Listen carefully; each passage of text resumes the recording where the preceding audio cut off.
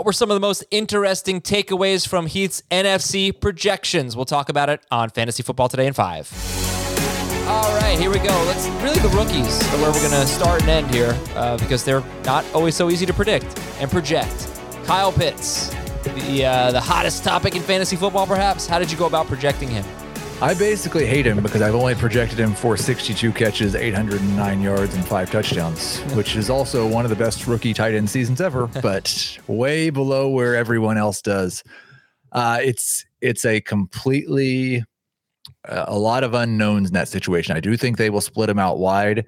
I also think Arthur Smith's system is a multiple tight end system. So I've got 150 targets going to the tight ends, but I have 60 of them going to Hayden Hurst, who I think is still going to be involved, especially with Russell Gage being the number 2 wide receiver there. I have him very efficient on a per target basis and really on a touchdown basis, considering his quarterback, Matt Ryan, has been below 5% touchdown rate more often than not. And I've got Pitts closer to a 6% touchdown rate.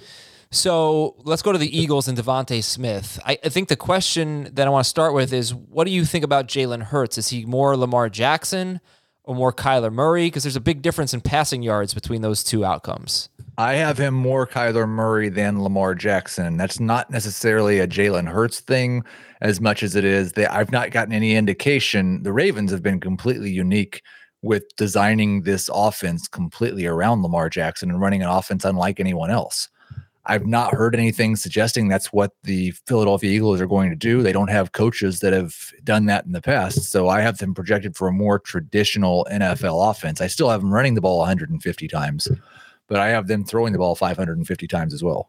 And so Devontae Smith, is he the clear-cut number 1 option on the team?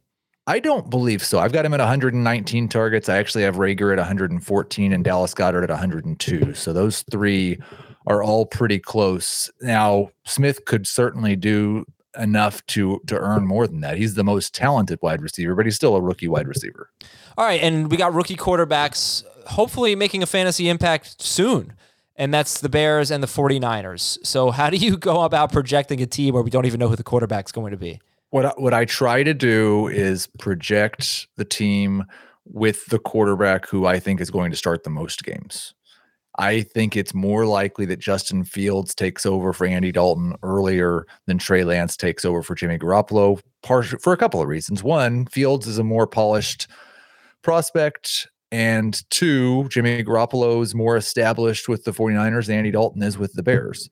I also think it's more likely that the 49ers stay in playoff contention, which makes it less likely to make a quarterback change. Whereas the Bears, once their season's over, it's easy to go to Fields. So what that means is there's a lot more running back or quarterback runs projected for the Bears than for the 49ers right now. Is this a good thing for Allen Robinson? This potential switch to Justin Fields, or a bad thing? I think it's a good thing because, like, as much as we want to paint Justin Fields as a running quarterback or an athletic quarterback or whatever, he was a remarkably accurate quarterback in college. And so I think that he will be no downgrade for Allen Robinson at all. In fact, I think the second that he steps on the field, he's the best quarterback Allen Robinson's ever played with. Yeah, and I don't know if you agree with this, but the rushing, it's like Fields might be more like Dak Prescott. Lance might be more like Kyler Murray. In terms of, like, Fields is going to have rushing touchdowns, but not necessarily as many rushing attempts. I wasn't thinking about the touchdowns, but just in terms of yards, Fields is not Trey Lance when it comes to rushing ability. No, or at least rushing prowess. He's actually, I think, more like a low volume Cam Newton because he runs dudes over. Mm-hmm. Yeah, but Lance was like 1,000-yard rusher. Right. It's and I different. don't think he's going to be that in the NFL, but yes, he will run more, I think, than Justin Fields. That's it for Fantasy Football Today in 5. Make sure you're following us on Spotify and anywhere else you listen to podcasts. And also tell your friends, let's get this podcast growing here. It's an important time. People need their quick fantasy football information when they wake up in the morning. So this is the podcast for that. And for Heath Cummings, I'm Adam Azer. Talk to you tomorrow.